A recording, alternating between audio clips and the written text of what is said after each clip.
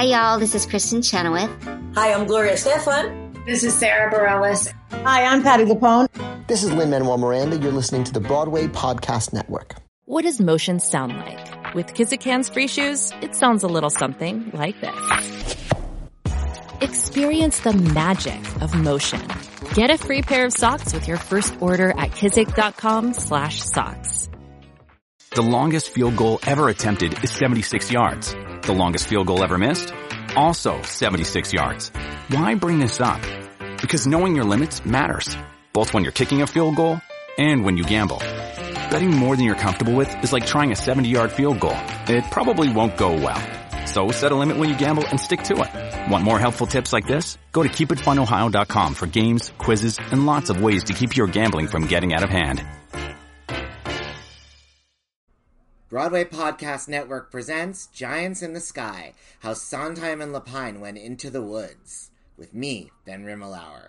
Today's guest, Chip Zien. Once upon a time.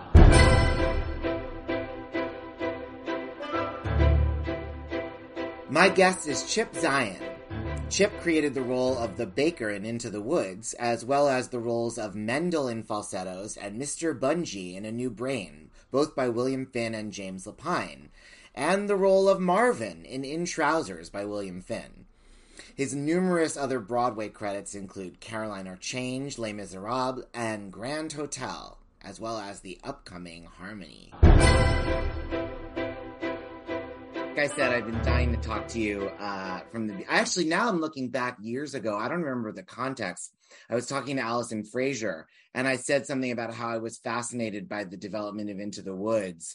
And and she said, well, you should talk to Chip. I mean, he knows everything. And then that's just been a constant thread. I mean, James Lapine, I think 3 times said, I got to email Chip. Really? Well, I was curious, to hear what everybody else had to say, to see if anything that I remember. I'm older now, so that's the thing. I waited too long. Everybody says it's 35 years. They don't remember every detail. That everything I'm saying jives with what other people might say, or I have a completely different slant. I thought Paul Ford's book was kind of interesting when I yes, totally. I mean, he had some thoughts about it that were really interesting to me, and He was so quiet and gentle sitting at the piano. I had no idea. I love Paul. I had no idea he was thinking so many different things. While he played us all into the theater with a little theme song for us. And if you were he'd be at the Roundabout or 54, Studio 54, and you'd see him sitting up there and he'd play us, Into the Woods, or whatever. It was fun. Do you remember your Paul Ford theme, like for rehearsals and stuff? Well, I think before Into the Woods, I don't remember anything. Mm-hmm. After Into the Woods, it became bum bum bum bum bum bum bum bum bum, or something even more. Sometimes a silly version of No One Is Alone. There's a lot of different. It's a jazzy version. Yeah. But I loved him, and parenthetically, because I don't know, I was around for that moment when he suddenly decided he had it, at least temporarily, with show business. Yes, on the People in the Picture, right? People in the Picture, exactly. Yeah. And I was there that day. And wow. It was a moment in show business I will never forget. No, oh my. Paul Gemignani was just what's going on? Have you talked to Paul? Have you had any he just sent me a text. It was that kind of thing. Pandemonium. Well, Paul Gemignani is my my what do you call it? My Moby Dick on this. I mean, he had originally said yes, and then he said he couldn't do it, and I haven't been able to get him to. I thought if I could get James Lapine from a no to a yes, I could get Paul Gemignani, but so far no luck. Well, that's interesting. I mean, I was, Lapine's book about Sunday in the Park was so interesting, and I thought, really sort of, for a book about the theater where we all lie like all the time. his book was like phenomenally honest. Yeah, And I thought it was really interesting. totally. But he didn't do one about Into the Woods. No, and since he left me hungry for it, that's why I wanted to do the pod. So let's start with, I know that you were very much in the sort of Lapine repertory at that point in time. I mean, having done March of the Falsettos and then Merrily out at La Jolla.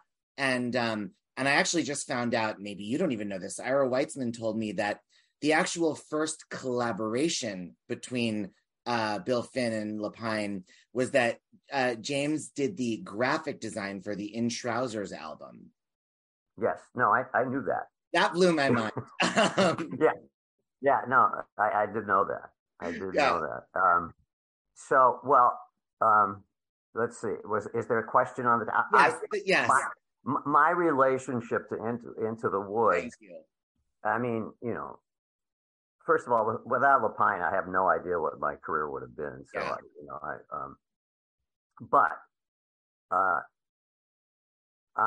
I had left. I had gone to California. And I decided that I wasn't, I was going to try to get a TV series or whatever, and I was staying at Oakwood with sad people, and that, have you ever been to Oakwood out in LA? Yeah. In the old days, it was actually kind of fun because it used to be a lot of naked people in hot tubs, and I'm talking late 70s. Yeah, and it was kind of really cool. And then it turned into guys who had just been thrown out of the house, who were just had wives who just kicked them out. Or for anyone that doesn't know, Chip was talking about the Oakwood Apartments in Burbank or Toluca Lake, and it's Burbank. I was on Barham, sliding down into Warner Brothers. Furnished apartments that people can get by the month or whatever for actors coming to do shows from New York, that kind of thing. I love it. I used to swim laps out there, and if you depending on which way you turn your head to breathe, you could look out at the lights over the valley. And gorgeous. It was beautiful. And one time I did that, and I was swimming right next to a duck that was swimming along with me. Oh, was that the inspiration for Howard the Duck? I thought that was just one of the finest moments of nature, and I don't know, I loved it. But it sounds beautiful. What's the depressing part? Well, the depressing part came as it aged. We're talking about Oakwood Apartments still out in California, where people stayed when they were working out there. It became literally guys whose wives had kicked them out, and then there were a lot of kids there whose parents had taken them out there to try to get a TV show or to audition for pilot.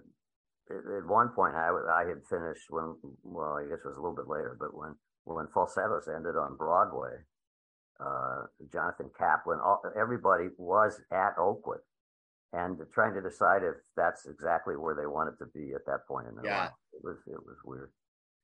Well, were you married yet at this point? I was.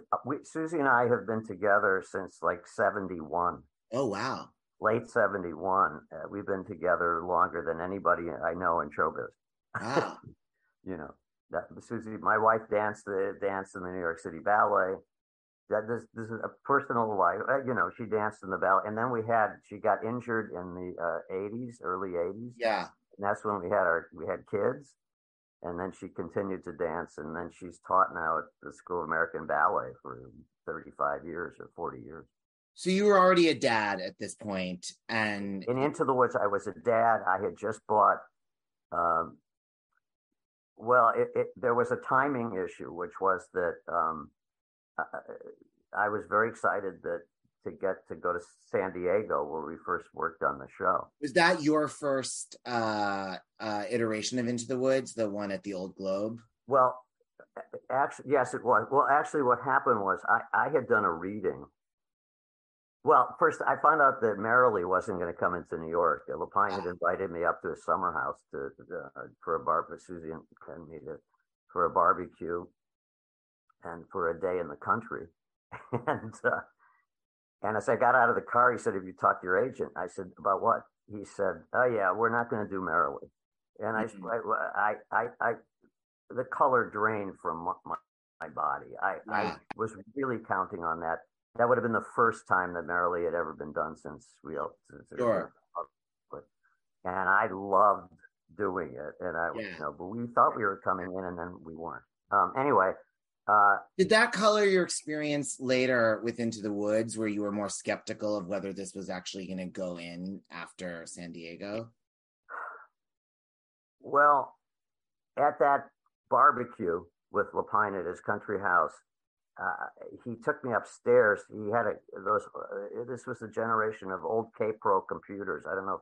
You're way too young to know what that is, but it was what they considered a portable computer, but it weighed over it was like hundreds of pounds. Yeah. This massive thing with a little 4-inch black and white screen. Yeah. And on the screen, Lapine said, "Yeah, I don't want to deal with Merrily, but I'm working on a new show. It's about woods, Into the Woods." And he showed me a scene that was on this little black and white screen that had little animals and like bugs and little people running around in the snow. And he said, "This is it. I'm doing a show about fairy tales." And I said to him at the time, I said, "Fairy tale? I mean, like we just did real people in Merrily with really interesting problems and about showbiz and greatest thing I've ever gotten to do." And like, what? What are you? You're dealing with little fairy tale characters. Why are you doing that? So that was my first exposure to it. The next thing that happened is that they did a reading at Playwrights Horizons of pretty much I think, I don't remember it's the whole show, but it certainly was Act One, in which I read Cinderella's Prince. Oh, wow. Yeah. And I thought I crushed it. I mean, I really thought like I was just, amazing. And Lapine came up to me afterwards and he said, "What are you doing?" So I said, "What do you mean?" I crushed it. I mean, it was great. I got this great response. He said, "No, God, it was not right. It wasn't what I wanted." Was Agony in the show at that point?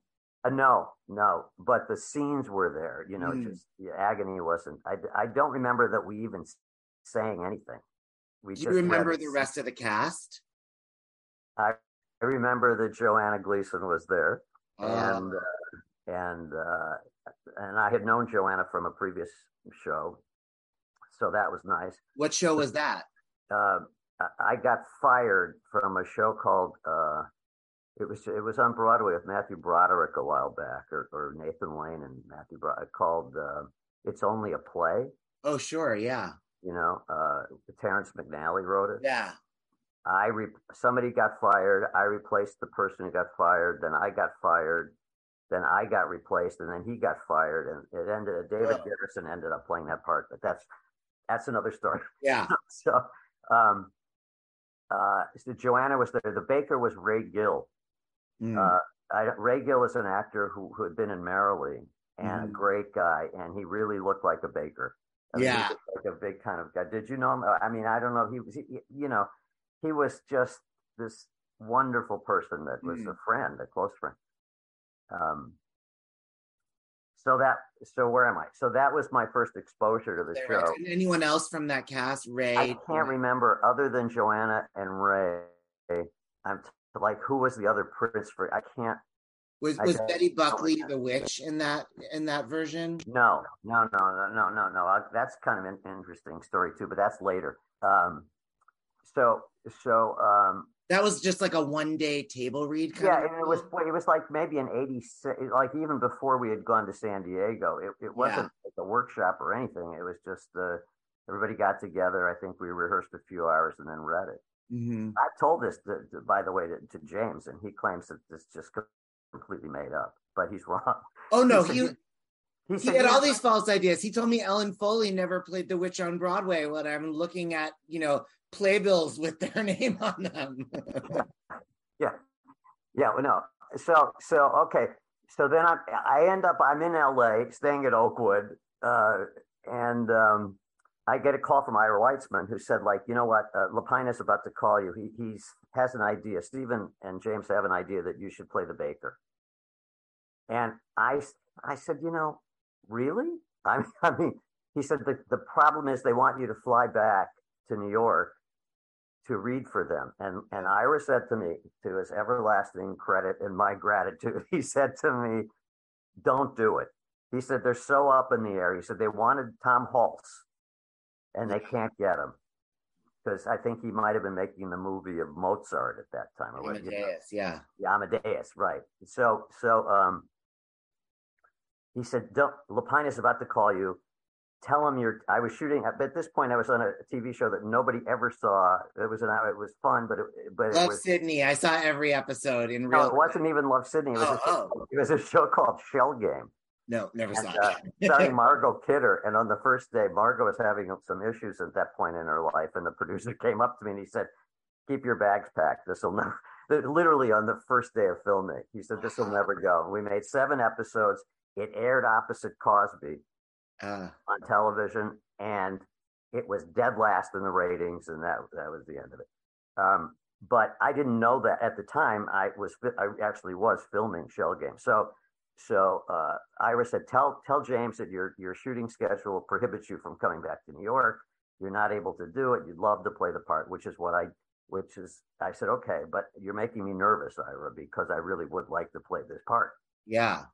So did you have a sense from the reading that this was a great role that you know? Yes, I had known. I mean, I don't know that I necessarily saw myself because I don't think I look like a baker. Yeah.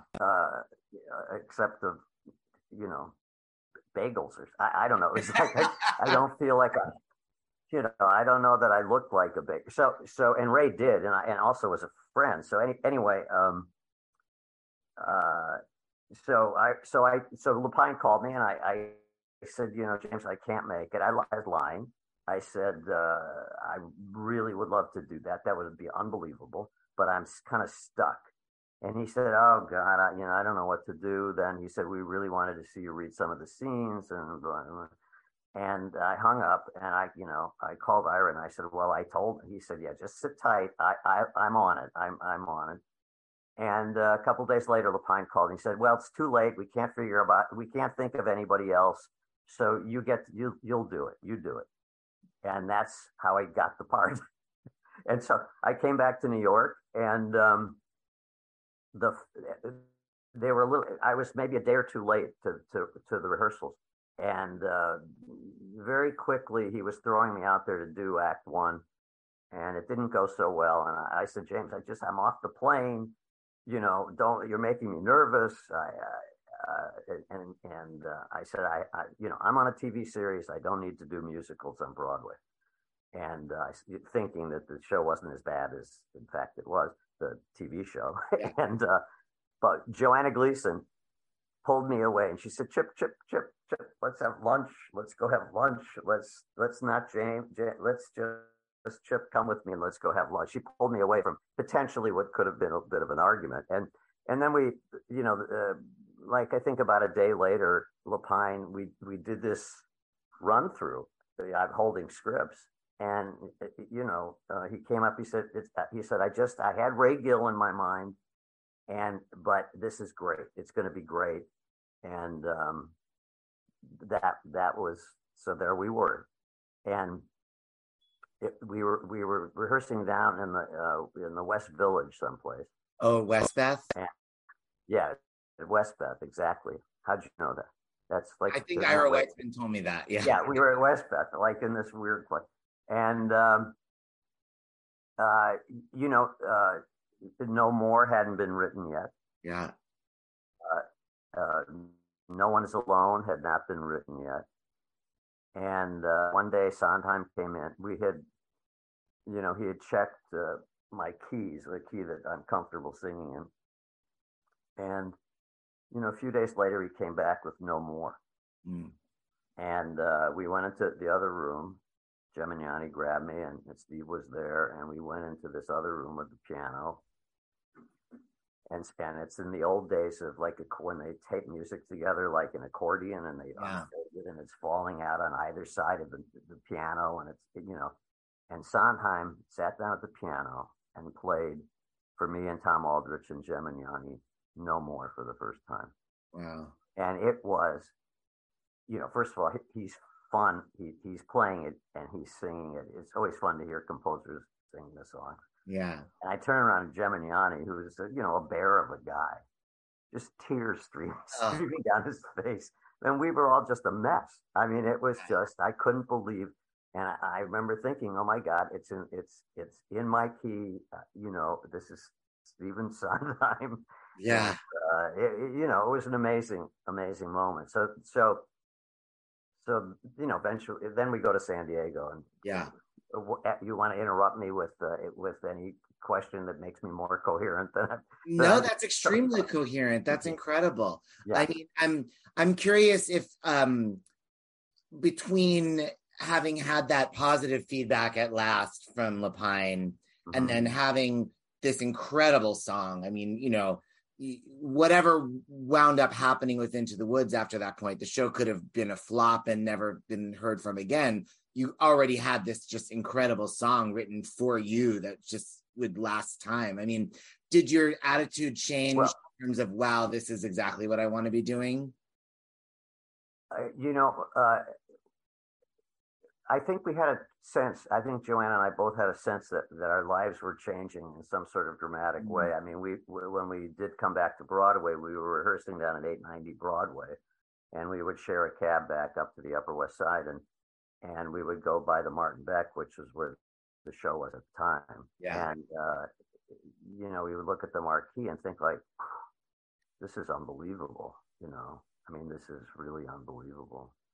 For the last time, I am not on Ozempic. I made one little joke on this podcast and everybody started calling me out, texting me, calling me cringe, whatever. I really was asked by people if I was on Ozempic, and as I told them, I am not. I am just eating Factor's no prep, no mess meals, okay?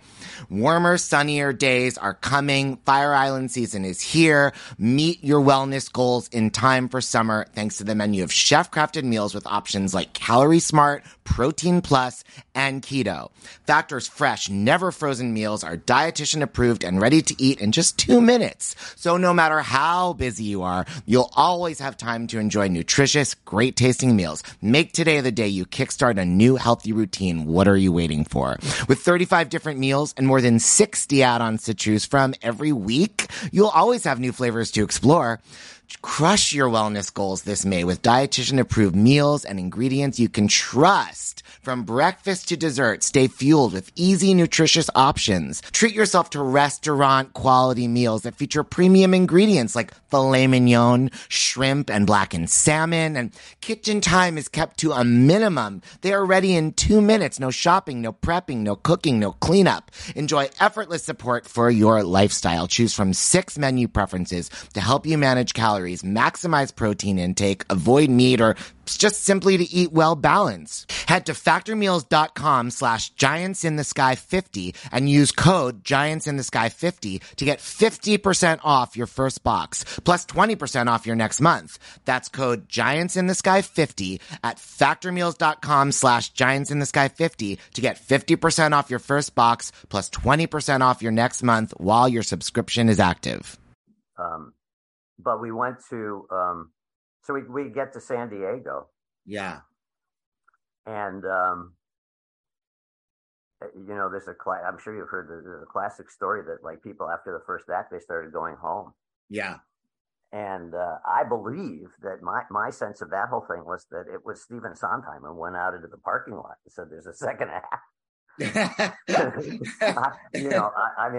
think we had dressing room windows. My memory of it is vague, but people were saying we were all laughing because people started going home. You could see cars leaving. It was like, great, show's over. And Sondheim said no. And then he added that line in at the end of the first act, which was, what's the line? To be continued? To be continued.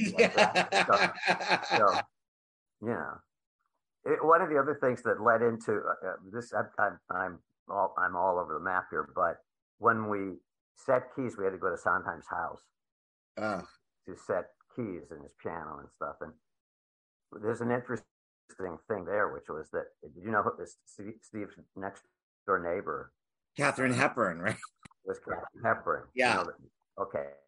And they weren't fond of each other. Right. Did you know that? So I had been in fact, I don't think I'll say it.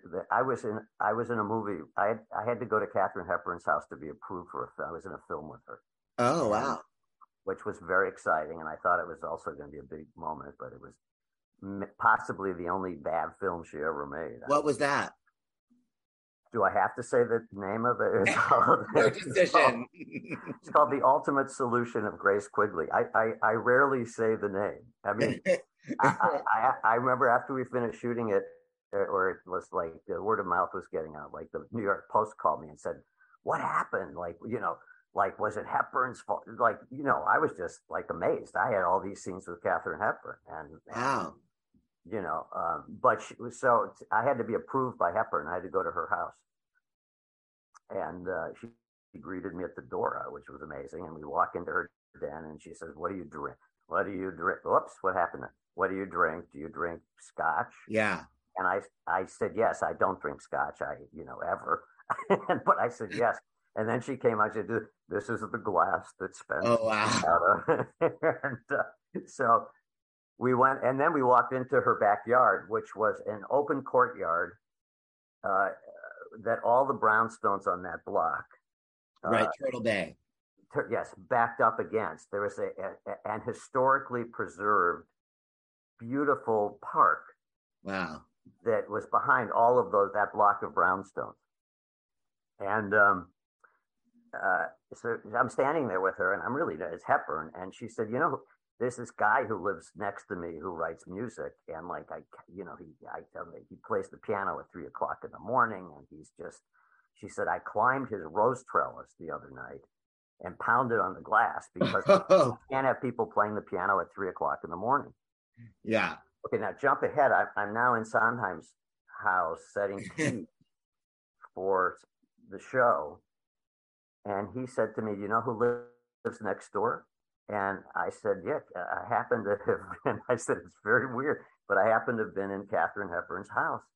And he said, "Yeah." And he said she was scared the hell out of me. She climbed up the side of my house and pounded on the glass window. And I believe the point of this story is that I kind of believe that there's a sort of a well-known line in Into the Woods, which is "It's the witch next door." I'm not 100% positive, but I think that was like an in joke about how Steve felt about Katharine Hepburn. That's hysterical. Yeah, so that's that. Anyway, where are we now? We're in San Diego. We're in San Diego, yes. And you're feeling now that you're part of something special, and yeah, it's like great. And San Diego's kind of fun, and and the old Globe is very pretty, and But did you have that haunting you that just a year or two earlier you'd been there crosstown in La Jolla doing Merrily, thinking you were going to Broadway, that this was another stalled pre-beat? The truth is, I didn't. I just assumed that with Stephen Sondheim, I think my brain was saying like, well, this of course this is going to go back to New York. But it was disappointing because what happened is,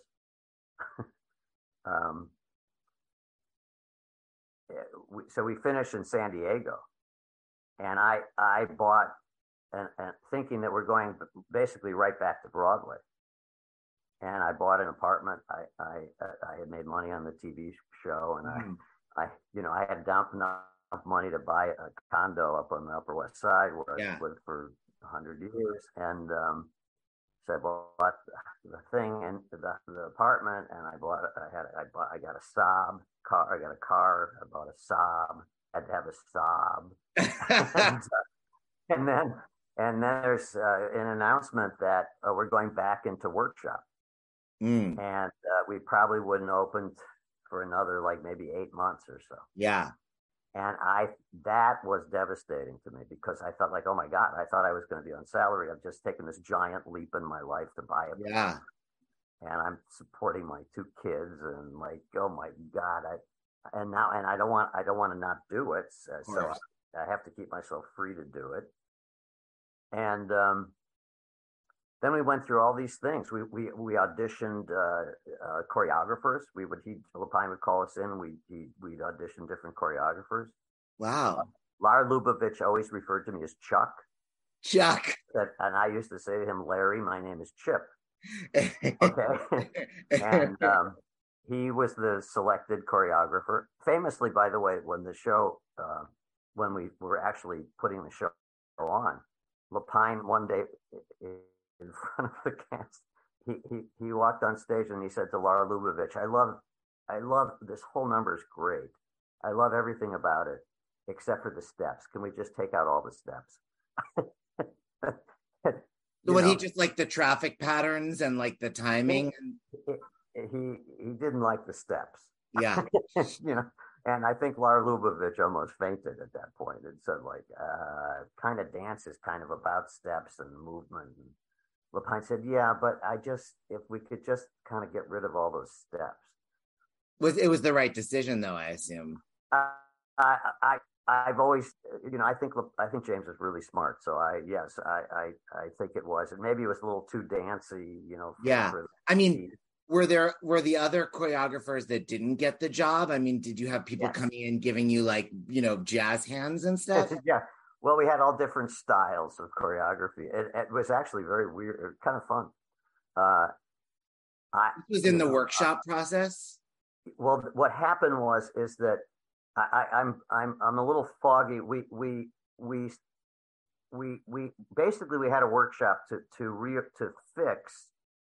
The main thrust of it was in San Diego. Joanna Gleason ate an apple and died. Right. Somebody threw an apple on the stage. She had her affair with the prince. Yeah. Someone threw an apple out onto the stage. She ate the apple and died. Yeah. And was never seen again for the rest of the show. Mm-hmm. And that seemed to be not sufficient. And so I can't remember if we worked with the choreographers first or we had the workshop first, but basically you came back from San Diego, the show closed in San Diego in January of '87. That's right. And the workshop was in August? The workshop, right? You know what? We did all these different versions of Act 2 and Joanna's stuff, and I've lost it. But the other part of it was, just that basically those workshops were mainly to figure out what to do with the baker's wife. That was a little more fleshed out in terms of what her arc was. But that's when the choreographers were coming in. I think the choreographers came in maybe before that. Before that, do you remember any particularly, not different ones? No, I think Lars scared me. I mean, he had a famous modern dance company. Yeah. But he was trying to do what are the painter with the fat people, the strain starts with a B. They're round bulbous. Oh yeah, who is that? And he was saying to us that that's the style of that I want you all to get, which is to walk around like to do this. Oh God! And to walk. We're not live. To kind of clump around, and I remember thinking, oh God, I don't know what I don't know what this is, but anyway, so that we went back in the workshop, and then it became pretty obvious that we would continue, and then because that was pretty quickly from workshop to Broadway rehearsals. Well, yeah, it was about when we closed in San Diego, it was in January, and then I think back by the time September rolled around, we were back in rehearsals to do the show on Broadway. And then that workshop was where Betty Buckley was the witch. Right. So this Ellen Foley slugged me on the street at one point because she said, we were pals, and she said, look, I haven't heard what is going on with this show. Like, did you have an offer to do the show? And prior to the workshop. Yeah. Prior to, no, I think it was, I can't remember how this all worked out, but it was just before we started rehearsals for the Broadway production. Wow. And she hadn't heard anything, and yes, I had, and I was nervous about the whole thing. Whenever there's a break in time, Yeah. you always think, well, Mandy can do it. I mean, Right. Yeah. And Mandy and you bought a condo and a sock. Yeah, I bought a condo and a sock, and I had like Mandy and I had kids at the same time, and we were pals, and we were having dinner one night, and he was saying that generally, if a show goes out of town, that once it comes into town, they offer him the part. And my wife turned to me and she said, "Wow, that's weird. Weren't you just out of town with the? Aren't you doing?" And so I was negotiating. So then I got nervous at Mandy's house, and I stood up and wandered around, and I looked on his piano. He had the script and score of Into the Woods. And I told the next day, I said to my agent, I said, whatever the deal is, just take the deal. I mean, it's like I'm terrified now. But that made me close my deal a lot sooner than I might have. Wow, that's an interesting way the producers laid pressure on. Have Mandy Patinkin go to dinner with you. Yeah, exactly. So anyway, where are we? So. Then we're rehearsing the show. Now it's Betty Buckley. Yeah. And that's a whole interesting chapter, too, because Betty Buckley would have been fantastic. Yeah. I mean, she was, but we were all a group already. We had done the show in San Diego. Yeah. And so that it got a little tricky, but I'm also, I just was, Betty Buckley was on the road with Hello Dolly, and I flew out to see her. I loved her. Me too. I saw her in Miami Beach. So real and funny, yet funny. And then, totally. the voice, and, she's so great. But somewhere along the line, I was in the country somewhere, and I got a phone call from Geminiani saying that Betty Buckley had been replaced, but that she had been replaced and that Bernadette had agreed to step in. She would have been fantastic. I mean, it's also weird to me, like all the legend around Bernadette's casting in the role. I mean, I've heard stories, she was at lunch with Sondheim, or they called her begging or something like that. But it seems so odd to me that after Sunday in the Park with George, I mean, if Mandy had the music on his piano when you were having dinner, how is it that like it had never occurred to anybody to even think about Bernadette? And the closest, I mean, it may have been that Bernadette didn't feel. I don't know the answer to that. Yeah. I can speculate that Bernadette, in looking at the show as we had done it in San Diego, thought maybe the part wasn't right. All that she would want it to be. Right, that Joanna was playing the lead and that this was a sort of secondary role. Right, and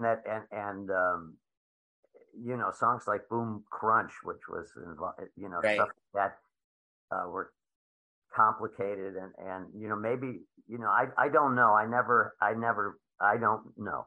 But wouldn't she know? I mean, reading that amazing book by Lapine about Sunday in the Park, and Bernadette having lived through it, knew that at the 11th hour they gave her Children and Art, and Mandy got or exactly. Vice versa, lesson number 9, and like that this stuff, I mean, that they were gonna make it happen, right? Yeah, well, and she did agree to do it, and Bernadette is just she's so loved. She's everything that we all think that she is. She's just a lovely person, and she's really fun to be around. And I think they just were, and they love her, Lapine and Sondheim, and I think they just felt it took some pressure off of them. Yeah. In a way that made them more comfortable and not have to worry about stuff. But they did also, they at some point, Lapine came up to me and he said, we're going to have to add stuff in for Bernadette. Yeah. We're going to have to kind of move some things around. And he said, I think you're going to probably lose some things that you probably really like. And one of which was my favorite scene in the entire show, which I did lose, which was that after I rescue Little Red Riding Hood from the wolf. Yeah. I have a scene with Joanna where we're sitting there and we're saying, well, what the hell do we do now? She's, where's that kid going to go? And Joanna says, well, I think we'll have to take her in. I mean, like, what else could we do? And I said, no, I can't stand her. I said, I hate her. I don't want her anywhere near the kitchen. Okay. And it was the best laughs. Like, I felt some of my best laughs in the show. I just wasn't having it at all. I didn't want any part of her.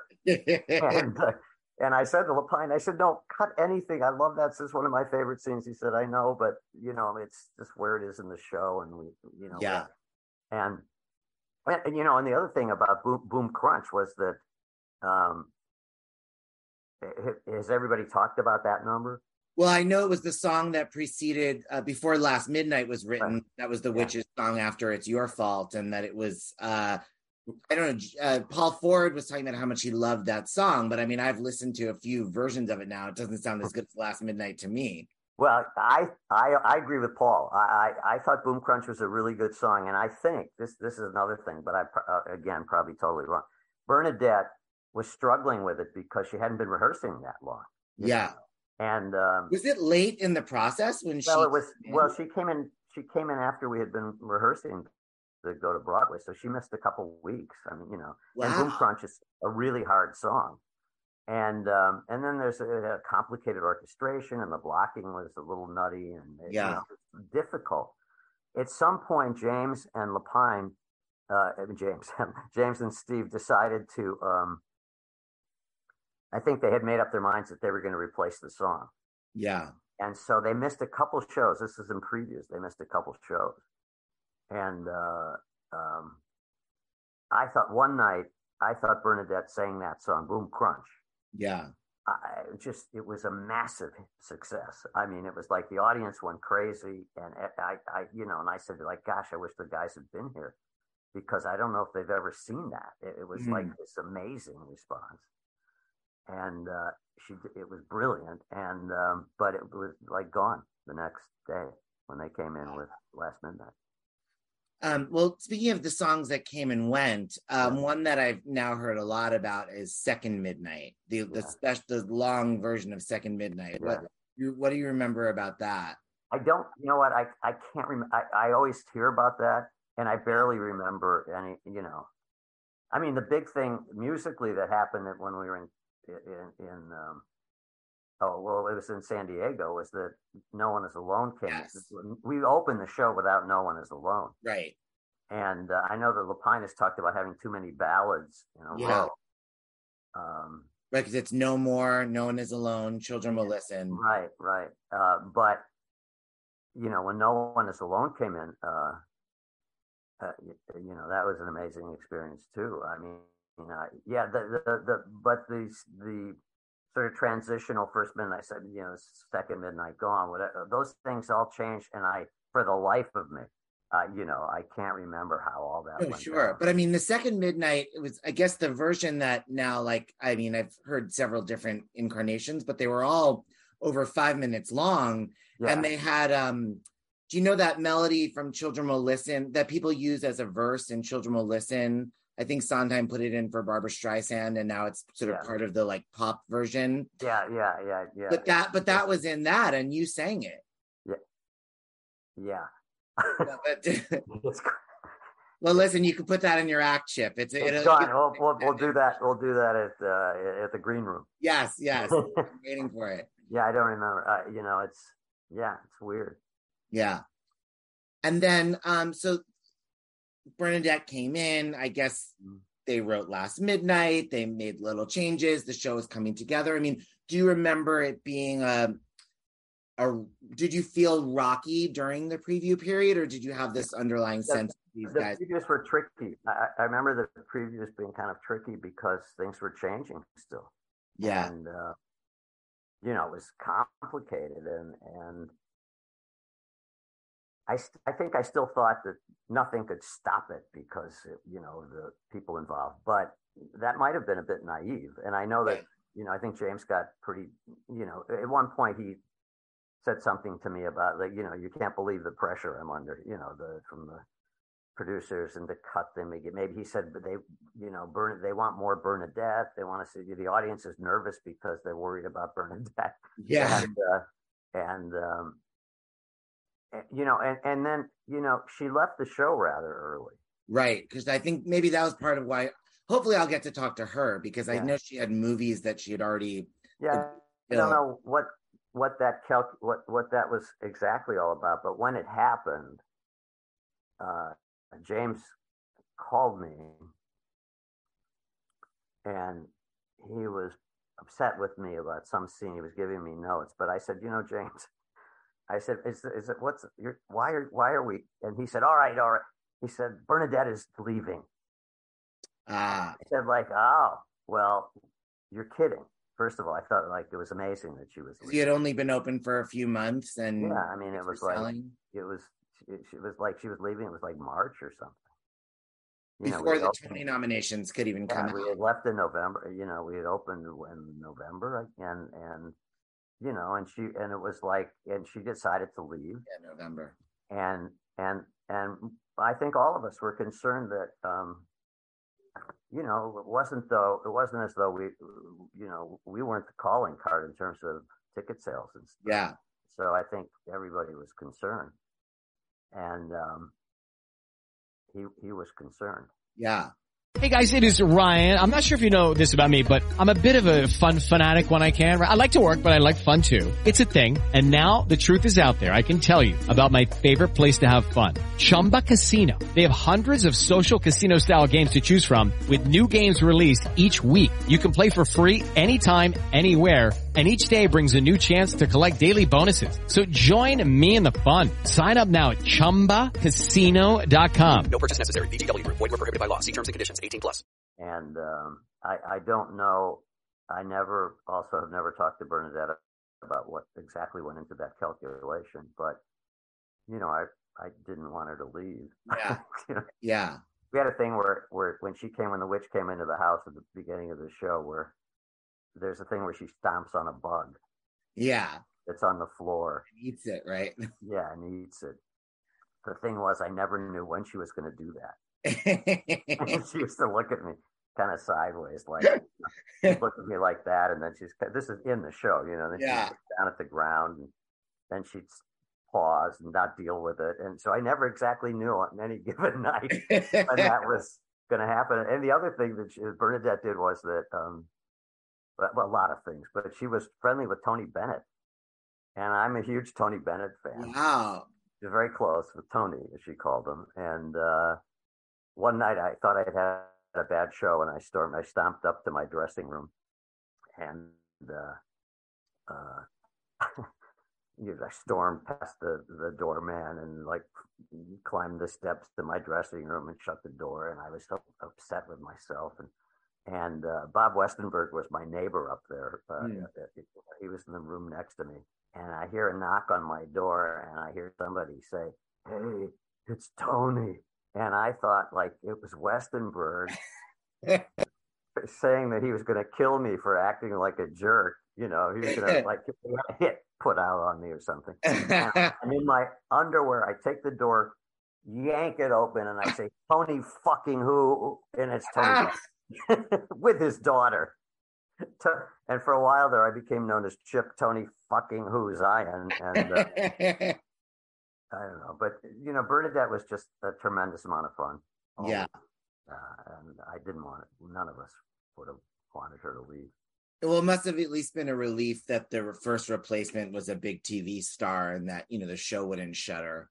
Yeah. And Felicia Rashad sold an amazing amount of, the ticket sales zoomed, but I think the Tony nominations helped because at some point there, we got 12 nominations, and, it was thrilling, and, we gathered some momentum.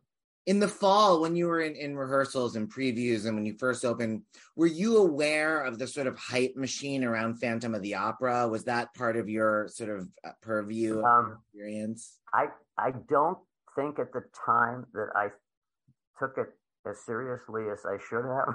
Yeah. I mean, it's inconceivable to me that it's still running. I mean, we opened at the same time. Right. It's the third Broadway revival, the 10th New York production of Into the Wild. I mean, that a show opened and ran like that forever. It's just unbelievable. I also, the other thing about George Lee Andrews, I thought of our generation was going to be the greatest leading man that we had. Yeah. George Lee Andrews.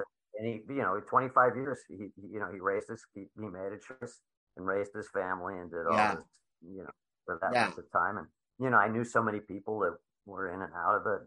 But speaking of George Lee Andrews, I have a question that no one has known the answer to that maybe you will. Yeah. There are demo tracks, these like sort of cleaned up demo tracks. Some of them were re-released on the remastered Into the Woods CD, and others have been on a Sondheim box set. And they're George Lee Andrews, Maureen Moore, John Cameron Mitchell, and Kim Crosby, and Betsy Joslin singing early. There's the Boom Crunch, the Second Midnight. Really? You know what? I send those to me. I will. I absolutely will. I don't remember ever hearing that. What were they? When were they made?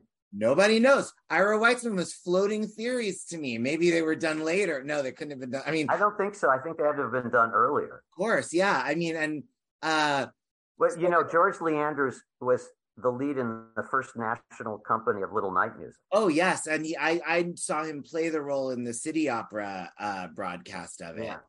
And so he had a relationship with Steve. So, but I think it had to have been done. I really honestly don't know. Yeah. When we recorded the record in New York, or Into the Woods, there was a lot of press there, and Steve said to me, he said, "This is why I have a problem with actors." I said, "What?" He said, "They're all talking about me. They don't know me."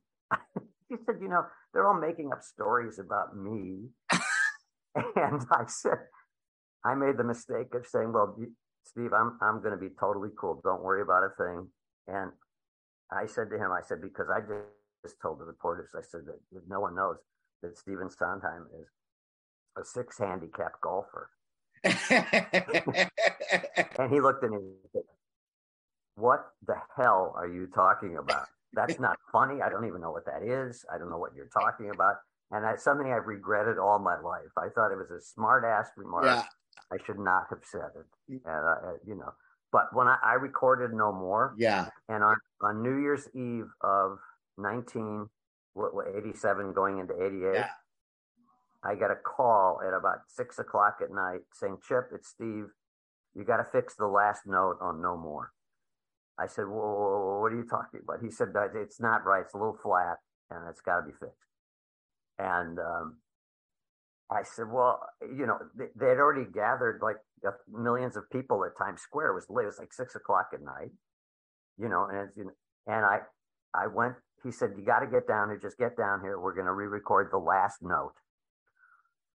And I went down there, and when I walked in, he said, "Oh no, it's fine. We just grabbed another take. It's all good. It's all good." But I was not going to not go to fix the last note. But well, it's the important thing is that we have that beautiful album. So Bernadette, you said, left maybe sometime in March. And then you had already left though, and then came back to do the video. No, I never left. Never left. I think the only cast. I was just thinking about that this morning. I think I'm the only person who never left. I had a little bit of a nibble on Robbins Broadway. Jerry Robbins had come to chat with me about it. Oh yeah, but I didn't. I was nervous to leave Into the Woods. I had 2 kids in the new apartment. Yeah, and I needed the money. Yeah, and I couldn't think, what else am I going to? What could be better than what I'm doing? So where am I going to go? And the television thing got complicated because I didn't miss out on. There's this thing where you fly to California and do network tests, and you have to. It's always a huge nerve-wracking experience. But I sort of was too late. I got to that point, but I said, I don't feel comfortable leaving here, and so I stayed the whole run. 2 years. Yeah.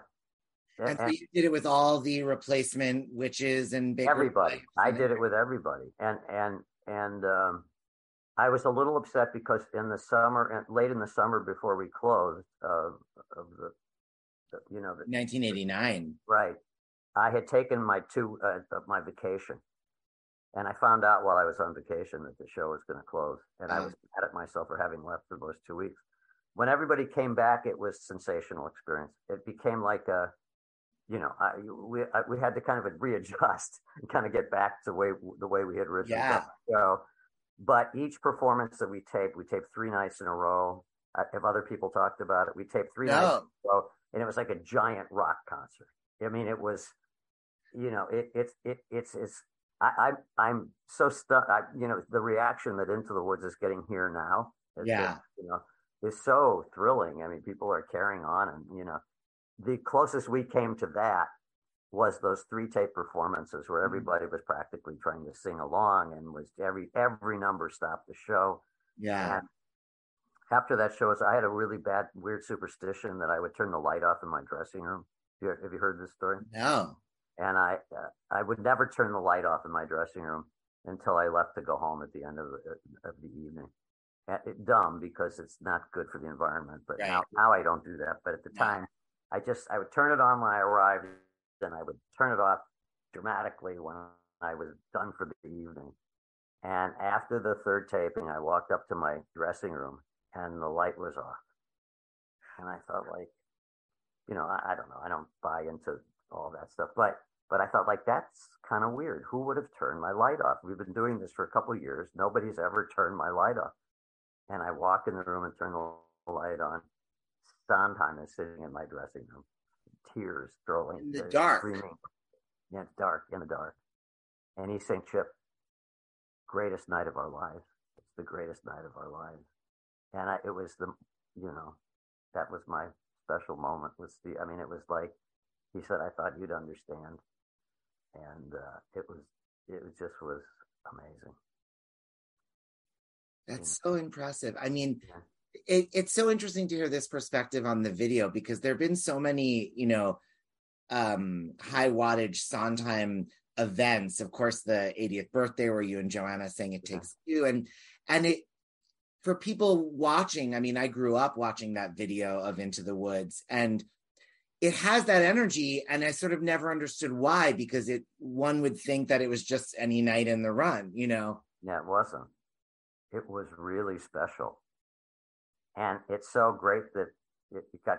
I've always thought like this, somehow the second act on camera, the way James, and I forget who else directed, or there was somebody else. He did. I mean, that's the other thing. Compared to Sunday in the Park, where they had a television director do the cameras. James directed the cameras. Yeah. So there's something about the intimacy of those shots that capture a lot, and I'm very pleased, obviously, that we did it, and proud that I thought the second act really looked great. Yeah. And, I was thrilled by that. I mean, it's really, I don't think we can appreciate how much impact that has had on making Into the Woods the kind of landmark, iconic show, that it is. I mean, just I'm 46 years old, and I think I'm probably near the top age bracket that had that, or sorry, the top age bracket that had that. And everyone younger, I mean, that's like the Bible. That's the gateway drug to musical theater, I think, and certainly to Sondheim. It's such an amazing thing. I mean, you don't, when you're worried about your part and you're creating the show and you're rehearsing, going home and every day and thinking like, oh God, I got to be better than that, or I got to fix, I didn't get a laugh there, and what can I do? And, you're worried. You're also so horribly focused on your own performance and well, I've been accused of that anyway before, but the scope of it geometrically expanded, I think, based on that tape. Yeah. And the life that it's had has been so thrilling. And I don't know that we really, I certainly didn't think in those terms at the time. I mean, I was proud of it, but the life. Do you remember the first time that you saw that tape? Yeah. Bob Westenberg called me and he said we all got copies. In those days, I mean, like that's a long time ago. Yeah. In terms of like social media and what was available to see that might have been photographed that you could see on YouTube or something. Yeah. Didn't exist. So we're going like, wow, that was kind of beautiful. And it's like glad I was in it. Yeah. That feeling. Had you ever gone and seen a performance with the understudy on, or had you seen the show at all? I never saw. My understudy was Phil Hoffman. I never saw him do it. I never sat out, and so the only thing I could see that I knew about the audience was that my younger daughter would always get carried out in Act 2. She was terrified of the witch and that Dad was going to get hurt. Oh. You could see from the stage, I could see the door at the back of the theater open because you could see the light coming from outside. And I knew it was my wife and daughter leaving before it got too scary. But so that tape was the first time you saw Into the Yeah, Woods. that was the first time I really had a sense of what the show might look. I guess we must have shot some sort of commercial, but it was really that tape that gave me a sense of the show. I don't remember having seen that before. Well, I mean, it is so perfect. I mean, it's when I feel with Into the Woods, they can make the movie, they can make any revivals. They could do it in any incarnation, modernize it, do anything. It doesn't matter because we have it preserved and as, ideal a light of the original intention. My daughter was at an all-girls camp and one of the, they invited me up to, be at a rehearsal, and that production, which was all young girls, was the first production I saw where they had like a storybook and the people were coming out of the storybook, and I actually thought that was one of the most imaginative productions that I'd seen. I enjoyed it so much, and but yeah, it's done so many different ways. I mean, and I think the version that's being done now, the concert version, I mean, I loved it, and I felt oddly. I felt like, wow, that's a good show. Yeah. I thought they were wonderful to see, and I love the fact that beautiful orchestra was behind them and so obvious, so visible. Yeah. The scenes themselves were center stage. Yeah. And so the pristine quality of the scenes it was very intimate in that way. Yeah. Right there, center stage, always, not that much movement. And I found myself, I really enjoyed it. I thought it was great. I also really enjoyed the version that you did in Central Park, where you played the narrator and the mysterious man. No, that's there's some issues that Lapine had some issues with that. Oh, because they took liberties with the script. He took a meeting one day. I got really scared because I thought I knew he was texting me saying, what's going on?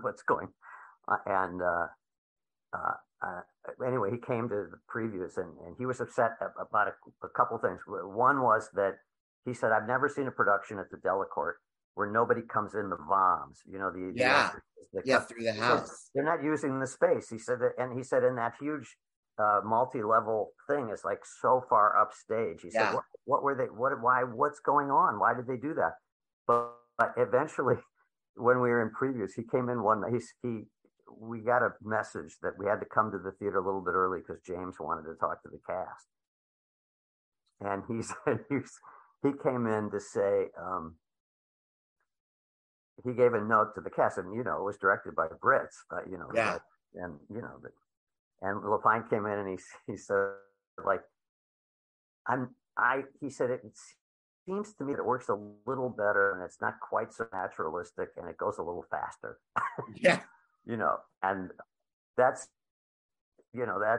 was a big note, and he had feelings about it, but I loved being in that production, and Jesse Mueller and Sarah Stiles and people were just unbelievable, and oh gosh, I'm blanking one of the actresses' names. She was wearing, it was 110 degrees. I'd never played the Delacorte before or after. and we were running around on mulch that was wet. Yeah. Mulch on the stage. Raccoons came up and stole the fake bread, which was I felt terrible about. They stole the plastic bread that in the baker's kitchen. Yeah. And I felt, but then I heard a fight, but we could hear the raccoons fighting underneath the stage, and they were fighting over plastic bread. Poor thing. And, but I really also had a good time at that production too. Donna Murphy, it's Donna Murphy playing. Yeah, sure. And Gideon Glick and Christine. And Gideon was so much fun. So that must have been such a sort of seminal experience to come back to the show and sing the other half of No More. I mean, I loved it. I have to say, it was Amy Adams. Yeah, it's amazing. The all the women in the cast followed me home one night. I didn't.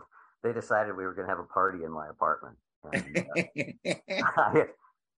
I was doing this stupid thing where, well, it doesn't matter. They all decided to lag behind, but suddenly all of them show up in my apartment. And, it was great fun. And they got up here and I had no food, nothing. I had nothing. They opened the refrigerator. So you're pathetic. This is pathetic. Susie my wife was setting a ballet in Kansas or something. And we just, I've been eating out every night. I was like, and, that was a good group too. They were fun. Would you ever want to go back and do that again, like possibly in the Broadway production or a different one? I think I never realized how many times Tom Aldrich had to change his clothes, and like what an unbelievably difficult that part was. We did a 10-year concert of it, right? And I was sitting there with Tom, who I just love. Yeah. Great. Just great guy. And he said, you know what? He said, I'm going to say it. I think I'm going to die right now. he said, I think I'm too old. I can't, this is killing me. I can't do it. I'm exhausted. And he said, I don't even have to change my clothes, but it was, I never appreciated until I did his thing in the park, changing clothes. I mean, it was insane. So. Yeah. Well, that wasn't really an answer. Oh, what was the question? Would you ever be open to stepping back into that? I think I don't think I want to do it anymore because I'm afraid of, I don't think so because, in a funny way, I was upset when they did it to the Delacorte. I couldn't be the baker again. Yeah. And I was too old for that. And, I mean, I think I want to, I think, Joanna Gleason said, you've changed. You're, what's the lyric? You're thriving. You're different in the woods. She said it should be now, you're old. You're older. We're too old to play these parts. No. And, so I don't think so. Harmony is my next gig. And then I can, I'm trying to keep my fingers crossed that happens as they're saying it will happen. Yeah, it seems like there's a lot of energy behind that now. That's very cool. Yeah. Well, Chip, this is just, so incredible to talk to you. I can't tell you how grateful I am. Can you piece something together about what we've said? Are you kidding? I don't barely have to edit anything. This is absolutely wonderful.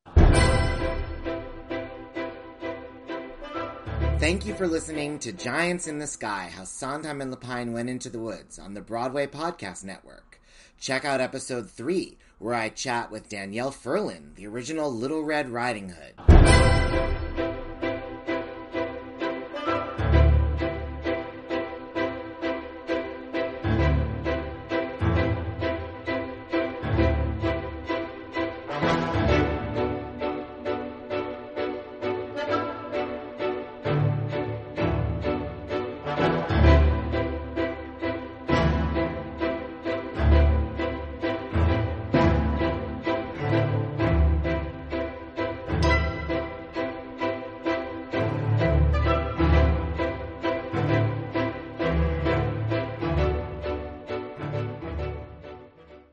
Hey, it's Leslie Odom Jr. here on the Broadway Podcast Network to tell you about the Rise Theater Directory, a program of Maestro Music. Rise is a national online resource designed to connect and empower backstage and administrative and creative theater professionals from underrepresented backgrounds.